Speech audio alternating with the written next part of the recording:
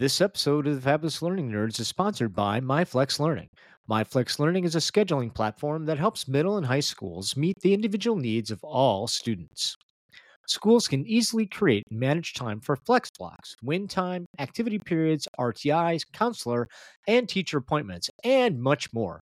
And with its built-in accountability tool and reporting features, MyFlex Learning solves your challenges around getting kids where they need to be and understanding how flex time is spent. Make your flex time work for you. Visit myflexlearning.com/B to learn more and receive $500 off the first year. That's myflexlearning.com/BE. Question for you. What if you had a completely remote workforce? I'm not talking about people working from their homes. I'm talking about people working in vans. And you had a need to get them learning and keep them engaged and teach them new stuff. How would you do it? Well, today we're going to be talking to one person who had to solve for that very problem. The solution? Mobile learning. Now, mobile learning's been around for a long time, and yet a lot of us still haven't taken that leap into bringing knowledge to your audience where they need it. It's an amazing episode full of awesome ideas and really great learnings. So let's get ready. Cue the music. They are the Fabulous Learning Nerds. Cause if you're tired of the old ways of getting it done, you've got the Fabulous Learning Nerds. Scott and Dan are making it lots of fun. The best ideas that you've ever heard. So everybody spread the word. They're gonna keep your wheels turning. The Fabulous Learning Nerds. Fabulous Learning Nerds. Oh yeah! Hey everybody, welcome to another amazing episode of our Fabulous Learning Nerds. I'm your host, Scott Schutte, and with us, as always, he's fair to Midland. You love him, Dan Coonrod. Dan the man. Oh yeah. Dan. Hey Scott, how you doing? I'm good. I'm doing fantastic. How are you doing, sir? Well, normally I'd say fair to Midland, but I feel like you stole my thunder on the intro. Oh, that was minor compared to what I'm eventually going to do with your thunder on the intro, but that's for another show. I'm so afraid right now. You should be very afraid. Isn't that what Master Yoda told us that? Be afraid. Be very afraid. We are the learning nerds. We get to drop nerddom every once in a while, That's true. We? You will be. Oh my God. Okay. All right. We're going to move along. You opened that door. I did. I just walked through. Fantastic. I guess we'll nerd out for a minute. Did you watch Loki? I haven't watched episode 2 yet. I'm doing this instead. And I think I made the better choice because afterward I'm going to watch Loki. I've watched the first episode and it is fantastic. Yeah, you want to go down the rabbit hole of quantum physics and multiverse stuff. That's your jam, man. How do we do that with training? Like, how do I build, like, quantum entangled training so that way, like, everybody's picking all the choices all the time? So when a learner makes a choice, then that learner then becomes a variant of his own learning journey, Daniel. Oh, my God. We should probably move along. This is going nuts. We should. We're going to go ahead and bring some rightness, some order to the universe. Yes. You love her, Abby Dawson, everybody.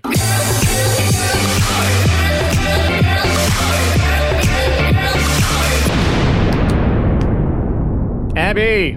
Hey there. How you doing? Doing great. Oh, I thought you were going to say I'm fair to Midland. That would be original. That would be fun. That would bring listeners and emails up the wazoo if... wow, no pressure. I mean, do you think so? I don't do. know. I totally do. That is great. Are you watching? I'm just glad you're here. Aw, thanks. This is my favorite place to be. Otherwise, we would have talked like Loki for an hour and a half. We could do that. Yeah. Oh, yeah, we should. Maybe not record it, but we should definitely nerd out and talk about Loki. We can definitely nerd out and talk about Loki. I think it's great. I think it's fantastic. We're not alone, everybody. We do have a special guest with us tonight. We'll find out whether or not this person's been watching Loki also. Ladies and gentlemen, without further ado, a big round of applause for Mr. Zach Boswell. Hey, everybody. Scott, Dan, Abby, thanks for having me. So, in regards to the most important question, Loki, I am absolutely a fan, and I'm chomping at the bit to watch it, but my wife, she has this thing, like she's gotten she has just been conditioned by the world that we live in to binge watch everything. So she cannot do the one episode per week thing. She wants to save them up and knock them all out at one time. So I'm doing my best to hold off on that. But I have been going back and watching all of the movies leading up to Loki to kind of get my fix, the Loki appearances throughout the MCU. So pretty excited about it for sure. I totally get that because I too am like a binge addict. When Invincible came out on Amazon and I found out that it was going to be week by week, I got so angry that I just didn't even like watch it. I was like, I'm just going to wait. Grumble. Yeah, it's weird to go back once you can watch it all at once. Having to wait a week, like it's painful. It's just not the same if you're not watching the last episode at 2 a.m. or 3 a.m., like That's right. I totally get it. Dan, did you seriously put off watching Invincible till it? I did. Out of no other good reason than just pure grumble, like old man, like, well, if they're not just going to stream it all at once, I'll just wait till I can binge it. And, I don't regret it. I made a choice and I stick by it. And for those listeners, for our viewers, you guys can't see Scott's face right now, but his mouth is literally, I think the term is agape. It is agape. He almost fell out of his chair, and that is not an exaggeration. It was great. I can't believe you did that. I can't believe you waited to watch. And you know what? I'd do it again. And that's the bottom line, because Stone Cold said so. All right, I'm going to need to take a break in a minute and go compose myself because I can't believe our co-host made a choice like that. But that's okay because we're here to talk groovy stuff with Zach. And thank you for coming to the show. We're going to go ahead and kick things off like we always do. A little segment we call What's Your Deal? Hey, man. What's your deal? Zach, what's your deal, man? All right, that is a loaded question and could have so many different answers, but let's talk learning and development in particular. So I don't come, I think a lot of us, we don't come from traditional learning and development backgrounds. I'm no different. I started off, working all sorts of, I say that my resume from before the company I'm working for right now is basically a list of a season of dirty jobs, basically, that TV show. You can pretty much go down a list and like, oh yeah, I've pretty much done most of that. That's really great. But came over to Asurian and worked through some operational sort of roles and then just really discovered learning and design. Instructional design, and never knew that it was a field. I guess I always assumed that trainers just created the content. There was, maybe a graphic designer that just created things or computer programmer, and found this really interesting field that's just at the intersection of behavioral economics, how people learn, what motivates people, and technology, really. So that's really what I like to geek out about, and that's kind of where I've, found my calling inside of the company I'm working for to go through, and innovate in the space, find new options, discover new solutions, and really just look to do things a better way, leverage the greatest of how people are doing things, whether that's mobile learning or virtual reality or augmented reality, other things that I could geek out about, and just creating some great experiences for people. Well, that is fantastic, and I'm super excited about what you're going to talk about tonight because I think it's going to be a nice blending of learning and tech, and we don't spend nearly as much time talking about tech as we probably could, so this is really great, so I really appreciate it. So are you ready to get started? Absolutely. All right, everybody, let's go ahead and dive into what the goodness that Mr. Boswell has brought to us today with our topic of the week. Are you ready?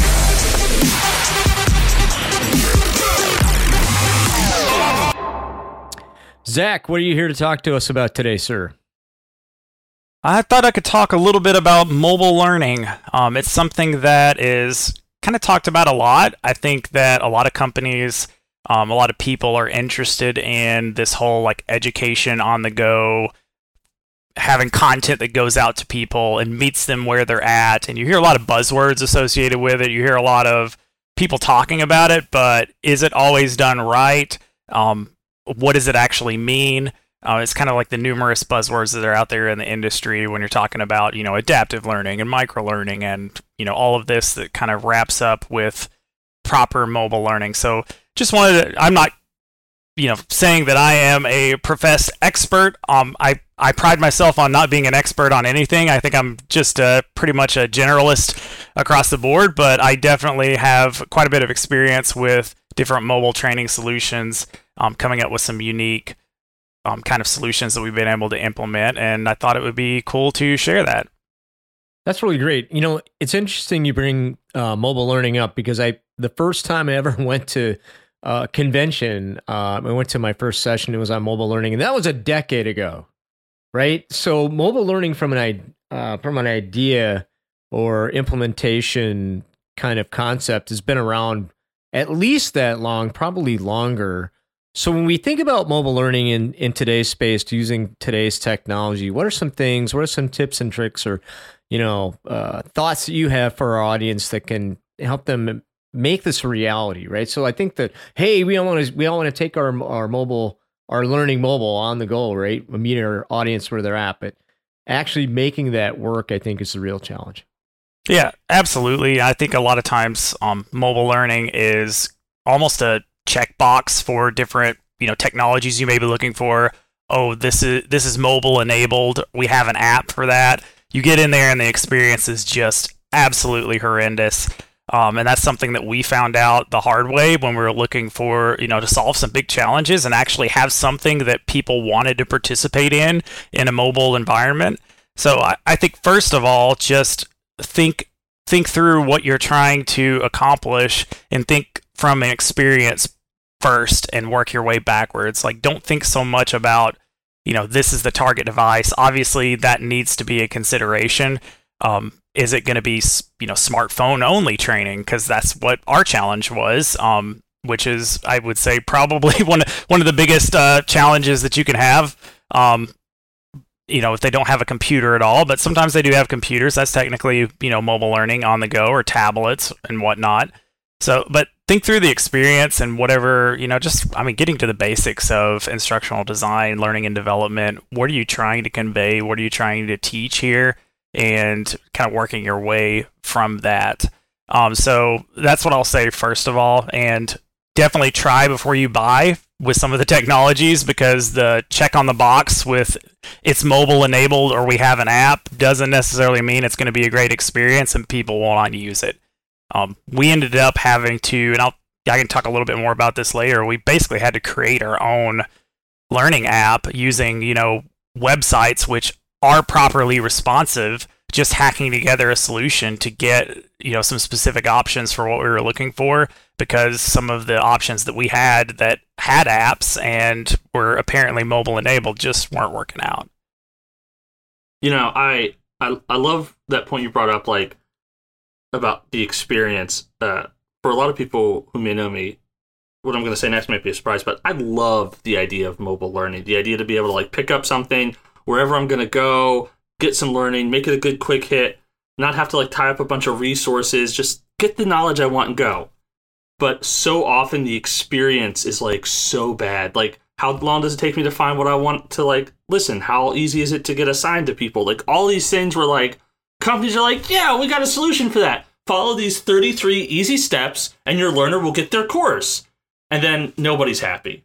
And I feel like the industry has been perpetually 10 years away from a good mobile learning solution for the past 30. Yeah, well, I mean, that's absolutely true unless you consider YouTube mobile learning. People are hungry for it out in the real world. Yeah. When we get behind our walls of what we're doing and, the corporate, stuff that we sometimes need to create and put out there and making sure people complete things. I think sometimes it's lost, just how people like to engage with content, what they naturally gravitate towards, and can we create experiences that resonate with them and feel more like what they would naturally consume out there in the real world, outside of work. And there's there's a lot to that, when you're thinking of engaging content, infotainment, and things of that nature. But there's also a lot to that that's just having something properly responsive, having it feel right when they're scrolling through it, functioning similar to scrolling through a website, an activity that most people do probably 100 times a day. Having a chat that's in portrait view, and you can just talk to a few people and you can actually see it properly and you can engage with who you're talking to. It's not some team like chat window with a million tiny tiles that you can't see on your phone. There's just all sorts of little things that you can do to make the experience more pleasant and engaging and make people want to use it, as opposed to, just kind of shoehorning or scaling a solution that's for something else into a tiny mobile window. And I think it goes without saying, but I'll say it. Absolutely test everything that you create on a mobile device and go through the course, have other people go through the course before you publish it. Don't just create it and then check the box for, scaling it for mobile and expect people to turn their phone into landscape mode and just deal with it, basically. So, Zach, I've got a question for you.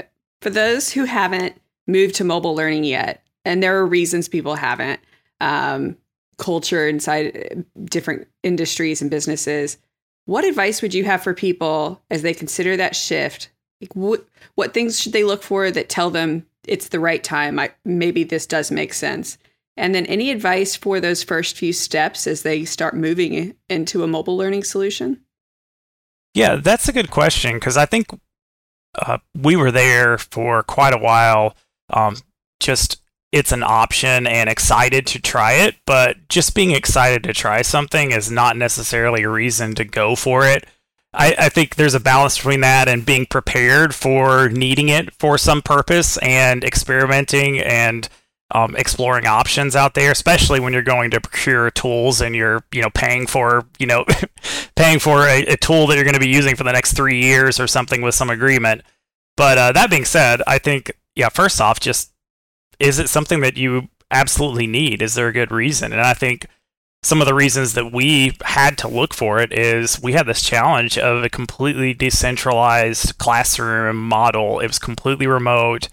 We couldn't depend on, we knew that every applicant, every new person we brought in for this program that we were training for, they all were going to have smartphones. Like, they had to have that for the applications that they did their job on. So that was like a minimum requirement. You have to have a smartphone. You have to have a good internet connection.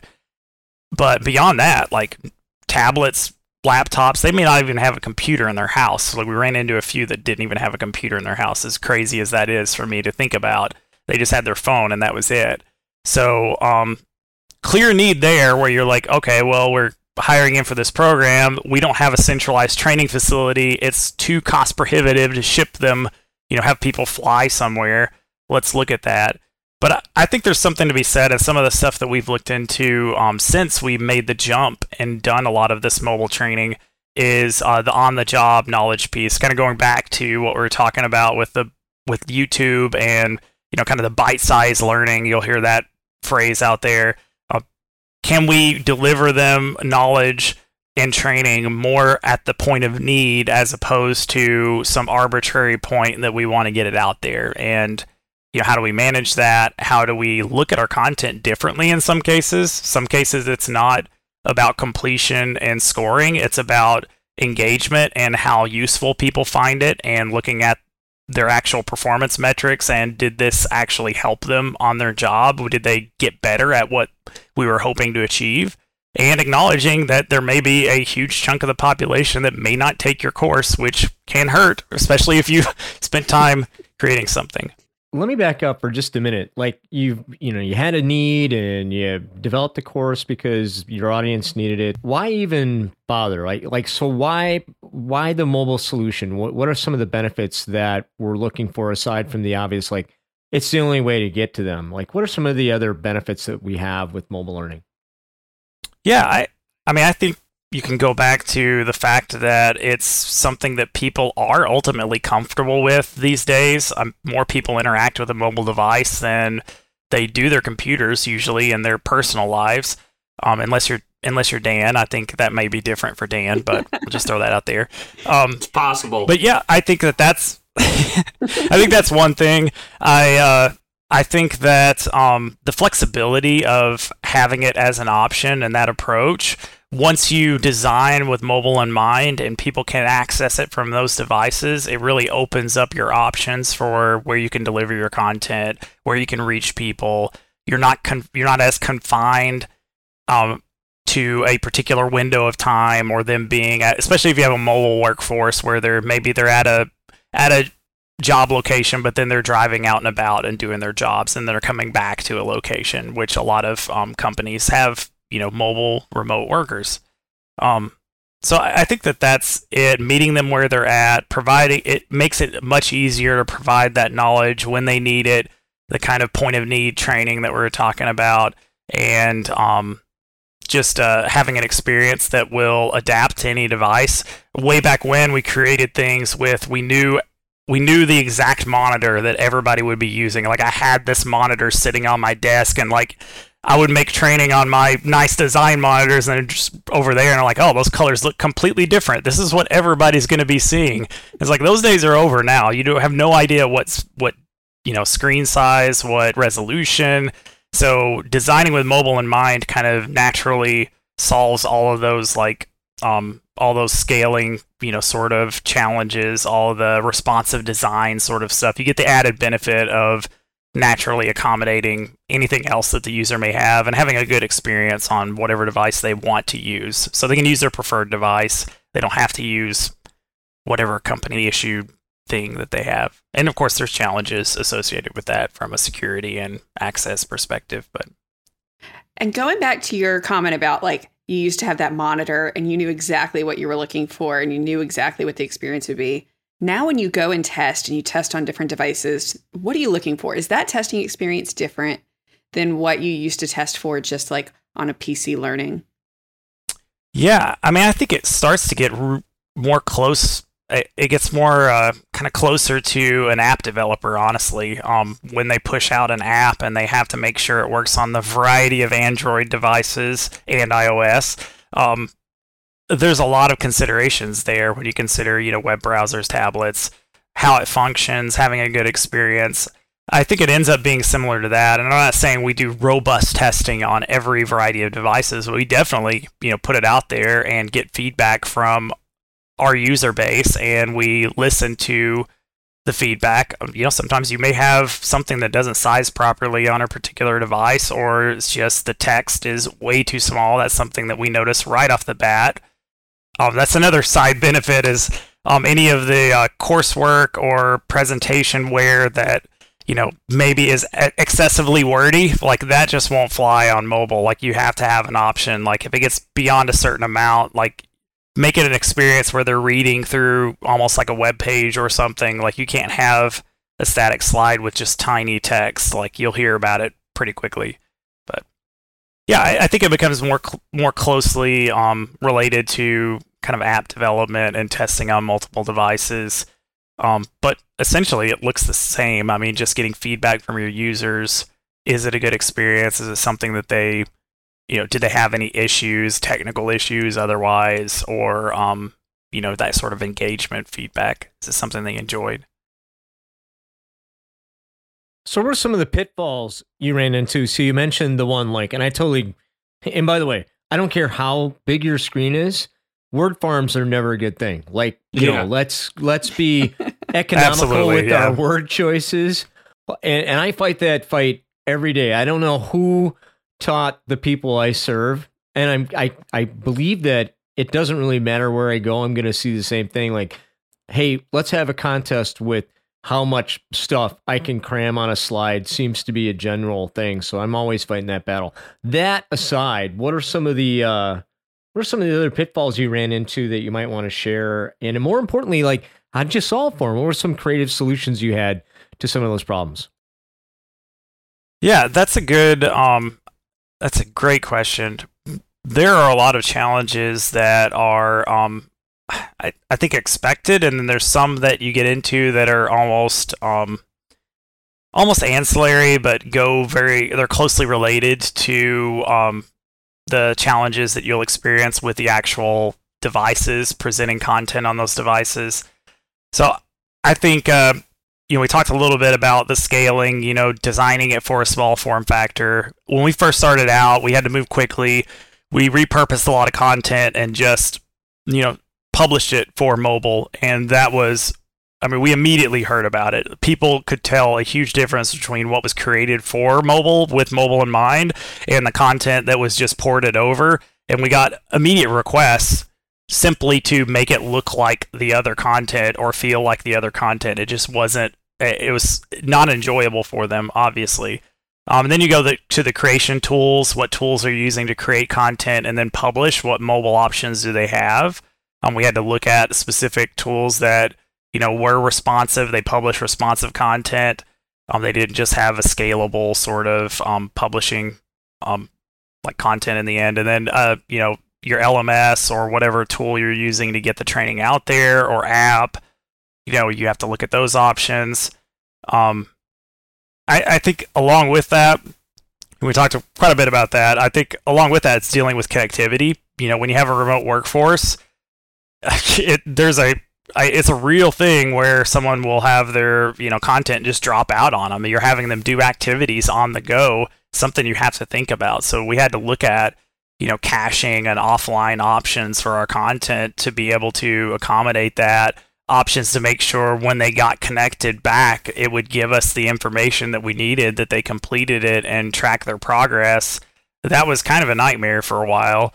But there are tools, there's ways of doing it. And a lot of these challenges, like they've been solved for other industries for a decade or 20 years, now when you think of websites and how they track, what people are doing on your site and how they pick up with, here's an offline option for the website and whatnot. I think beyond that, the huge one, well, I guess we mentioned security and privacy, like that can be issues possibly for your company. So something you need to look into, whether that's a single sign-on option through mobile or something, RSA token sort of option. Measuring what they're doing is challenging. Even more challenging when you have those connectivity issues. You have to set it up right, and we leverage some of the tools that are out there for websites, Google Analytics, to kind of supplement our traditional LMS, kind of SCORM information that we're getting and XAPI information that we're getting. And I think the big one for us, like the risk of distraction, like it's already terrible with virtual training, like that's a huge challenge. I think the risk of distraction is just way worse than it would be even for a general virtual training. If you have somebody who's just, scrolling around on their phone, sitting in a coffee shop or in their car or whatever, like it's so important to create a truly blended experience with a variety of activities, having some actual human engagement in there to break up the, even if you have the best courses in the world, it is untenable to have somebody go through that for 8 hours straight. You have to have a mix of engaging activities. We had, and I'll talk a little bit about this in a bit, but we had, some activities where we actually have them drive to different locations and almost like geolocate, and they could do activities wherever they got to. And I think making sure that individuals, when you have chats with them, that they remain on camera and they're engaged, like doing the best that you can to make sure that they're still with you. And then, measuring those results, tracking their engagement. When you have these sort of options and a significant portion of the content is self-paced, you have to make sure that, someone isn't just not doing the work. You got to check in on it and make sure that they're logging the time and, not only just participating in the live face-to-face sort of training stuff.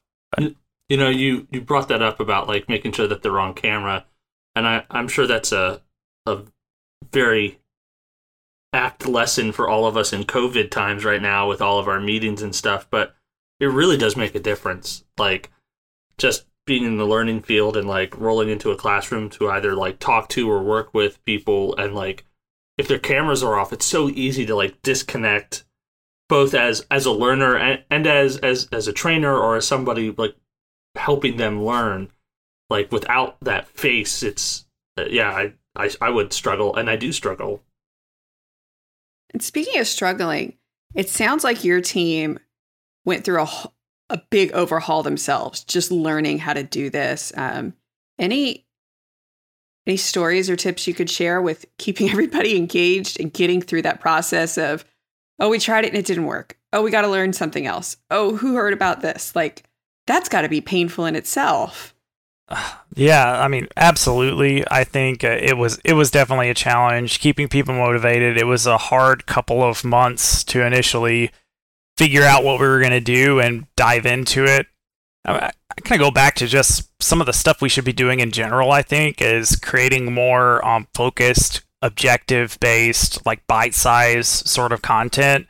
You can't always do it, but when you can do it, makes it so much easier to throw away what you spent a day or two working as opposed to I've been working on this interactive course for 3 months and it doesn't resonate with people. So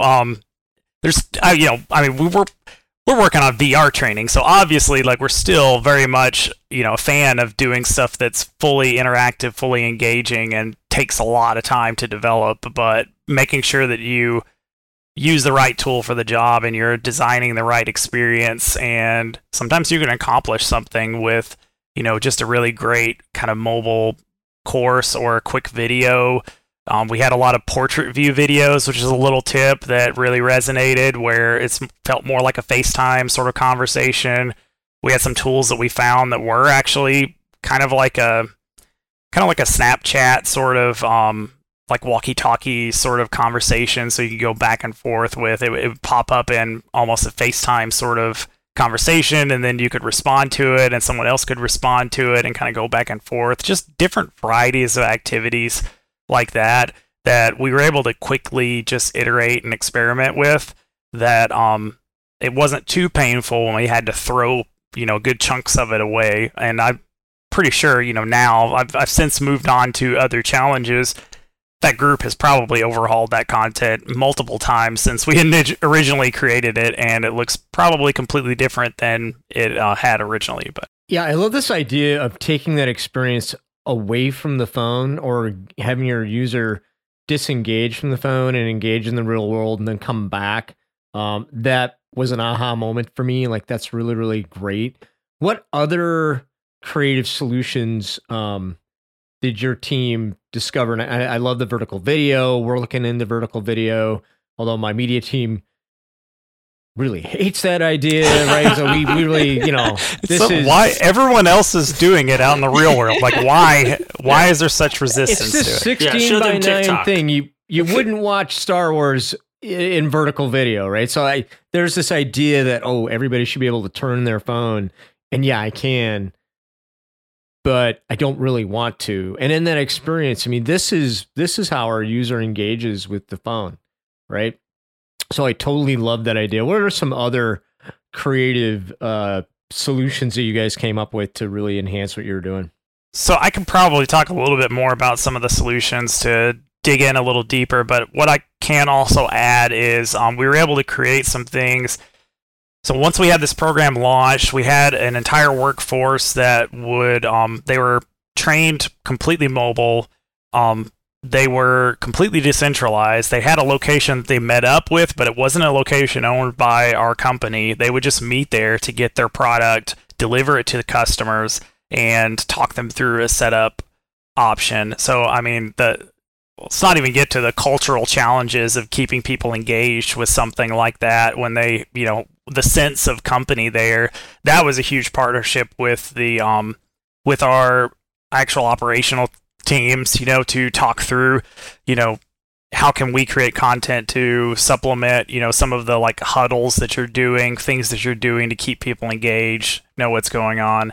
I think once we got it established, we got it out there, we had to do quite a few pilots for new products and new solutions, and we partnered with our app development team. So one of the challenges the app team had is, I'm sure many people have experienced this, when you're working through, the technology and development, it's getting faster and faster, obviously, these days, but, still can't always move as fast as we need it to. And still there are plenty of options, there's plenty of times where they may launch a program and not have the proper support, in the app, not have the proper support that the individuals out in the field will need. So we were able to partner with them to like, hey, we'll have a web link, we'll have a training web link when you have this job that pops up in the app. Have a training button on there, have an option, and it'll feel seamless to the end user. But it's kind of that on the job training. It was one of those where this particular need was only a portion of the population that were going to get it. It was only a portion of the jobs that this population was going to get. So does it make sense to pull every single person off of their day job to get them up to speed on something that they may not ever even do? Let's target particular markets. Let's partner with this app development team, create this training that is integrated into the app and feels like one experience. It feels like just part of the app. And, part of that's, a little bit of maybe a lesson in humility for, some people. Like, okay, well, maybe it feels like just a win for the app development team, but is it best for what the end user needs? And we're able to create an experience that was pretty successful and able to pilot a lot of different things. And you can do some cool, A/B testing when you have something like that too. You partner with the dev team and say, hey, this market, we're going to release this training. This market, maybe we have a different version of it with a few different steps, or we have no training for other markets. And you can get some really interesting findings from that on, how effective your content is. So I thought that was another pretty neat thing that we were able to do. I think that's so cool. And it makes you realize like mobile training is not just getting the kind of training you've always done on a mobile device. It's a different opportunity. There's a whole world out there of things you could do. So that's pretty cool and exciting. Yeah. I mean, the other thing, and I may be playing to the appropriate crowd here, but podcasting, that's something we looked into. Like someone's driving around and they're sitting there in their car for 15 minutes in between jobs at least driving around. We started creating long form content in a podcasting format. There was some resistance to that initially. Like some people who were not used to listening to podcasts, they were like, oh no, it has to be, they were in video mode. Like it has to be 4 minutes, at most. You can't have a video, can't have an audio. No one's going to listen to it. And we put it out. We're like, okay, we had to, we compromised, had, I think, a 6 or 7 minute podcast for our first podcast. It was an interview with, some of the leaders of the company talking about why the program's important. Again, kind of partnering for the kind of culture aspect of it for the teams. And unanimously, all the feedback we got was, we want more. We want it to be longer. There's like, by the time they got started listening, it was done, So it was definitely a education moment for the team. But that was super fun. And we still do, I really opened the way for a lot more podcasts that we've been able to do since then, which is super exciting. It's a great content. It has unique advantages, I think, that other content doesn't. Tell us more, Zach. Tell us about all the great advantages of podcasts. No, I'm kidding, but just to piggyback on that, I had a very similar experience as we were trying to build a podcast for our team to like get out there and like help build culture. And like the initial like feedback from some people was like, oh, like why is this 20 minutes? Like why is this 25 minutes? Like no. Anything longer than 10 is suicide. You got to get chop. And you're right. Like getting people like out of that video headspace. I think that's a really good way to put it. Can be tough. You got to be like, no, this isn't video. This isn't something you're going to pick up on your phone and stare at. You're going to put it on something that plays in media, put it in your back pocket, and do other stuff.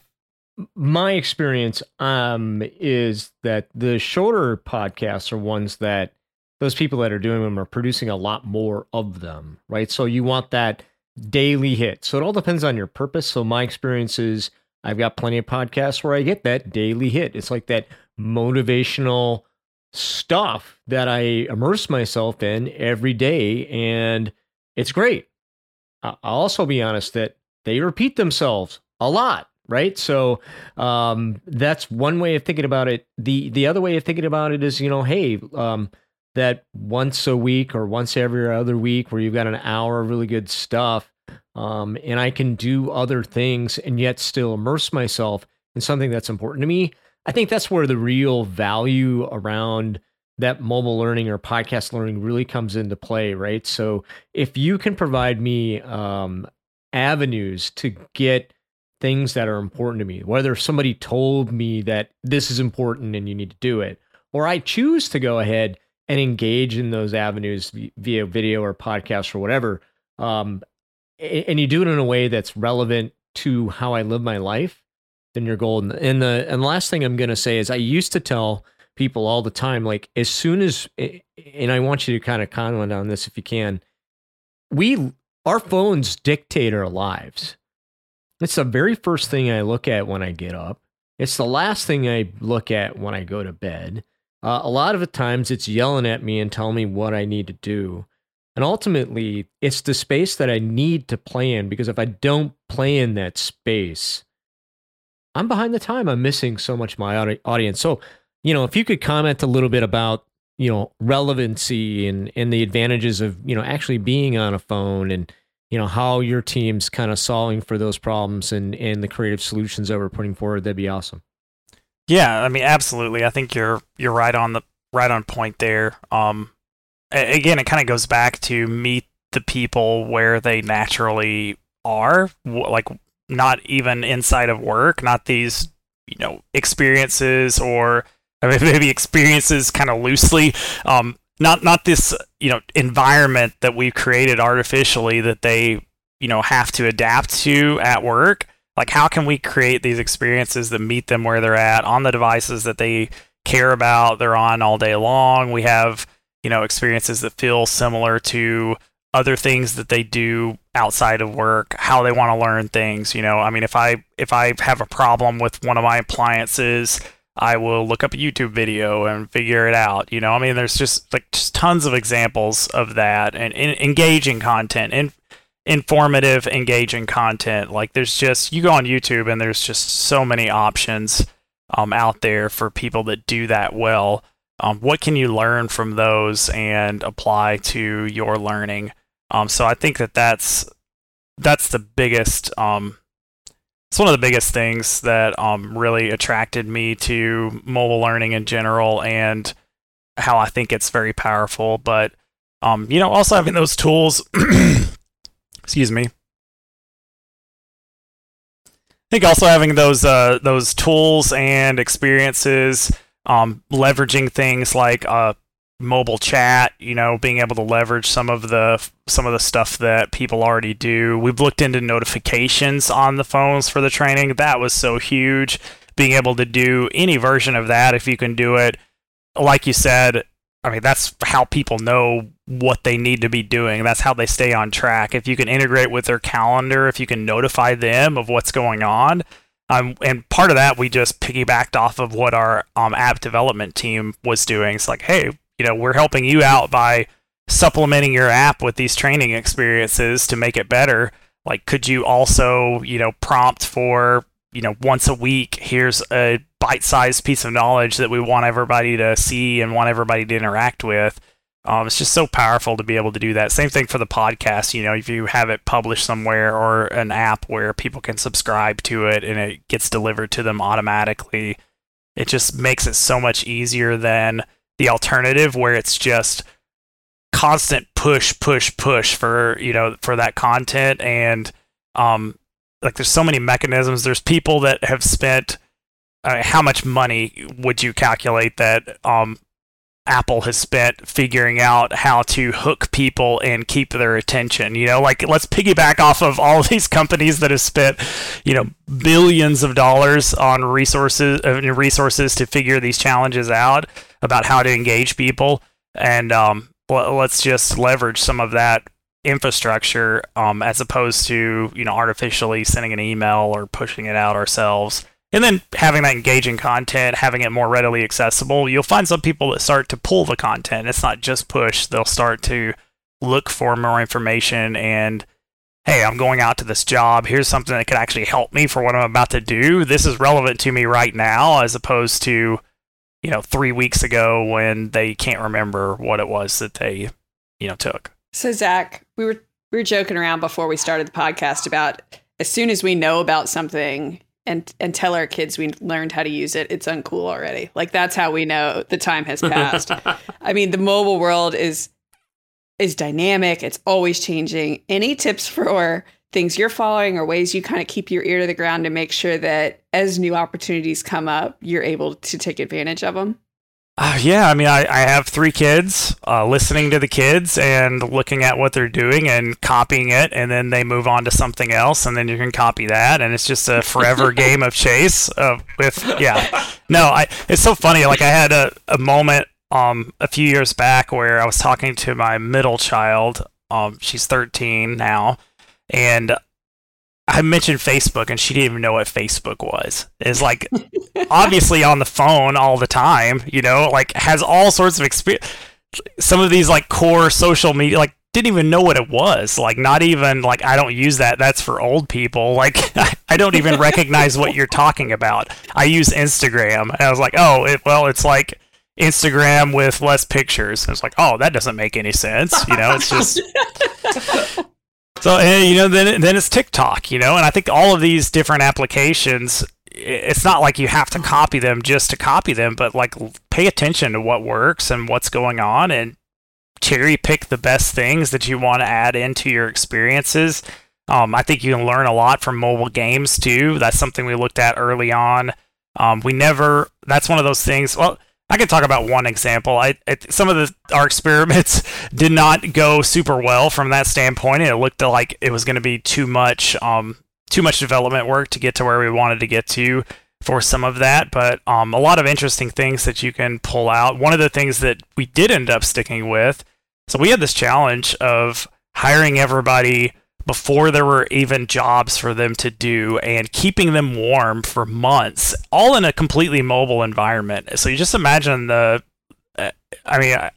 hate going back there myself and thinking about it. Like, how are we going to keep these people from being disengaged and just dropping off like flies? Like, sure, they're being hired to do a job. How are we going to keep them active, keep them engaged in the culture, keep them knowledgeable and ready to go? Because once we hit this particular mark, we had a huge amount of hiring that needed to be done, and we needed to be running full on 100% once we got over the 2-month mark. So there were some individuals, not all of them, of course, some of them were hired later on, but some of the individuals, they had been sitting around for months, doing activities that we had created.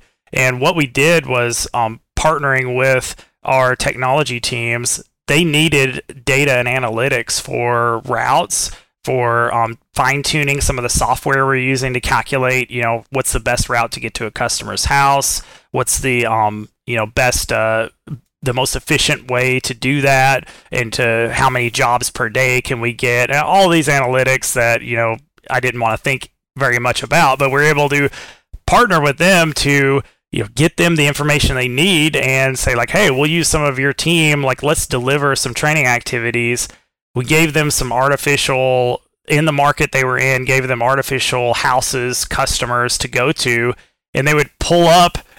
It's kind of funny, maybe a little creepy. They'd pull up outside of a random house, and go through a training activity in their car. So we did give them some instructions, like, hey, like, do your best, like, you're not pulling in people's driveways, and do your best to not, be a lurker. But they would pull at a particular, next to a neighborhood, close to the target, like, location. They would upload in this training experience we created. They would identify that they were at the location we're at, and we could see that they had made it there, so we knew they actually drove there.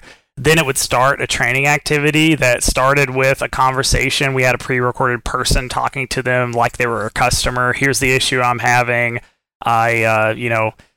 This particular instance, it was backing up their data. So we had some sob stories about, like, oh, I've got this phone, it's broken. I would need to make sure I get my the pictures of my kids off of here, or, some actual examples that you hear is, maybe I have a loved one and they passed away, and I've got a ton of pictures on here that, they're going to be lost forever.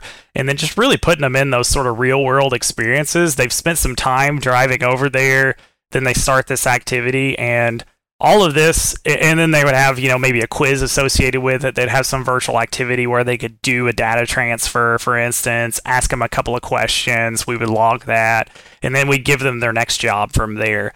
And the power of that is not just having the training activity model the real world and keeping them engaged when we didn't have any jobs or options there. But it was really ingraining in them how important it is to support your customers, how important it is to stay on track, stay on schedule. Like they were getting that repetition every single day in the training experience. It wasn't them just, sitting at home taking lessons. They were able to have an experience that was around this actual real world, what their job would be like. And they got a real feel for what the job would be like. I got some great feedback from some of those, like, surprisingly, some of those that were stuck doing these sort of Pokemon Go learning experiences that we had created, stuck doing that for forever, for 2 months, got some really good feedback from them that they were just like, I really actually enjoyed that. It was a time to build the culture with the team, and we're able to learn the ropes of the job, and they felt very prepared when the job started. So I thought that was really cool that we were able to do that. That's awesome. Scott's got to be drooling. Like, if there's a believer in role play in this world, it is Scott. Oh, yeah. Little known fact, it's his actual middle name. What's sad is, and we repurposed a lot of that content, but what's sad is, it's not sad. It's kind of the nature of what we talked about, being willing to just accept that maybe the content you're creating is useful in the moment, and building content that can easily be improved upon and replaced if necessary. There came a point, where it wasn't as useful for that, when you don't have to keep people warm on a job, in this artificial training environment. They have actual jobs they can go to. They can do a ride along with somebody and actually get an experience with a real customer. It's not as useful. We're able to repurpose a lot of that content to have some training activities in the training, like the first week of training. They're not intended to be doing jobs, but it felt really job-like to them, so we're still able to use some of that. We dropped some of the geolocation sort of stuff that, we had put in there and some of the other stuff, but yeah, it was pretty neat. Well, we're coming up on time, so I just have two things. One, Daniel, you're wrong. My middle name is not roleplay. It is Invincible, which is why I'm pissed at you. So, like, Invincible roleplay? Is it, like, hyphenated? Don't even get me started. So, at any rate, Zach, thanks for your time. As we wrap things up, what do you have one or two takeaways for our audience? Things that you think are really, really important as you drive home your message today that you want them to keep in mind when it comes to mobile learning? I think go out there, experience it yourself, download applications, try out some of these, options that are out there that, again, companies have spent billions of dollars in R&D finding an experience that will hook users and that is pleasant for users to use. Like, go out there and take the best of, take some inspiration from some of these. And if you don't want to do that, take inspiration from your kids. Look over their shoulder and take notes, and they will hate you for it probably, but your learning will be better for it. So that's definitely one thing. And I think kind of going back to where we started with this conversation is, again, just thinking less about the tools specifically and less about the target device necessarily, but more about the experience, creating something that is that has a clear purpose. Like, we always want to be doing that when we're creating learning anyway. I think it goes doubly for mobile training, where you have something that is actually helpful, actually useful to the end user, and you're designing first with that in mind and the experience in mind, and then you start working back, like, okay, what are all the constraints to this? What are the, particular technology that I have? What are the devices I'm delivering to? And kind of working your way back from there. Oh, yeah! Zach, you dropped the knowledge, sir. I really, really, really appreciate everything that you brought to us today. Folks, be sure you connect with Zach. We're going to put his LinkedIn profile, as we do, in the show notes. I'm sure he'd love to answer any questions around mobile learning and or discuss your favorite superhero show at length. So that's fantastic. Daniel-san. What you got, Scott? Could you do us a favor and let everybody know how they can participate with us? Absolutely. Party people, if you haven't already, hit us up on email at learningnerdcast@gmail.com. Email us questions, join in on the discussion, tell us why it's okay to binge watch a show a few weeks after it comes out, whatever you want. If you're on Facebook or the Facebooks, you can find us at Learning Nerds. Lastly, on Instagram, where all the cool kids are hanging out, I hear, we are Fab Learning Nerds. Well, that's going to wrap things up. I want to thank Zach Boswell once again for dropping the knowledge and bringing some groovy stuff to the show. Hey, folks, do me a favor. Hit subscribe on that app that you're listening to so you can get us every week. If you love the show, be sure to share it with your friends. If you really like the show, you can leave us a review on either iTunes or Stitcher. If you hate the show, you can also leave us a review on iTunes or Stitcher. We want to know how we're doing, and it helps us actually get more content out to you. And with that, my name's Scott. I'm Dan. I'm Abby. I'm Zach. And we're your fabulous learning nerds, and we are out.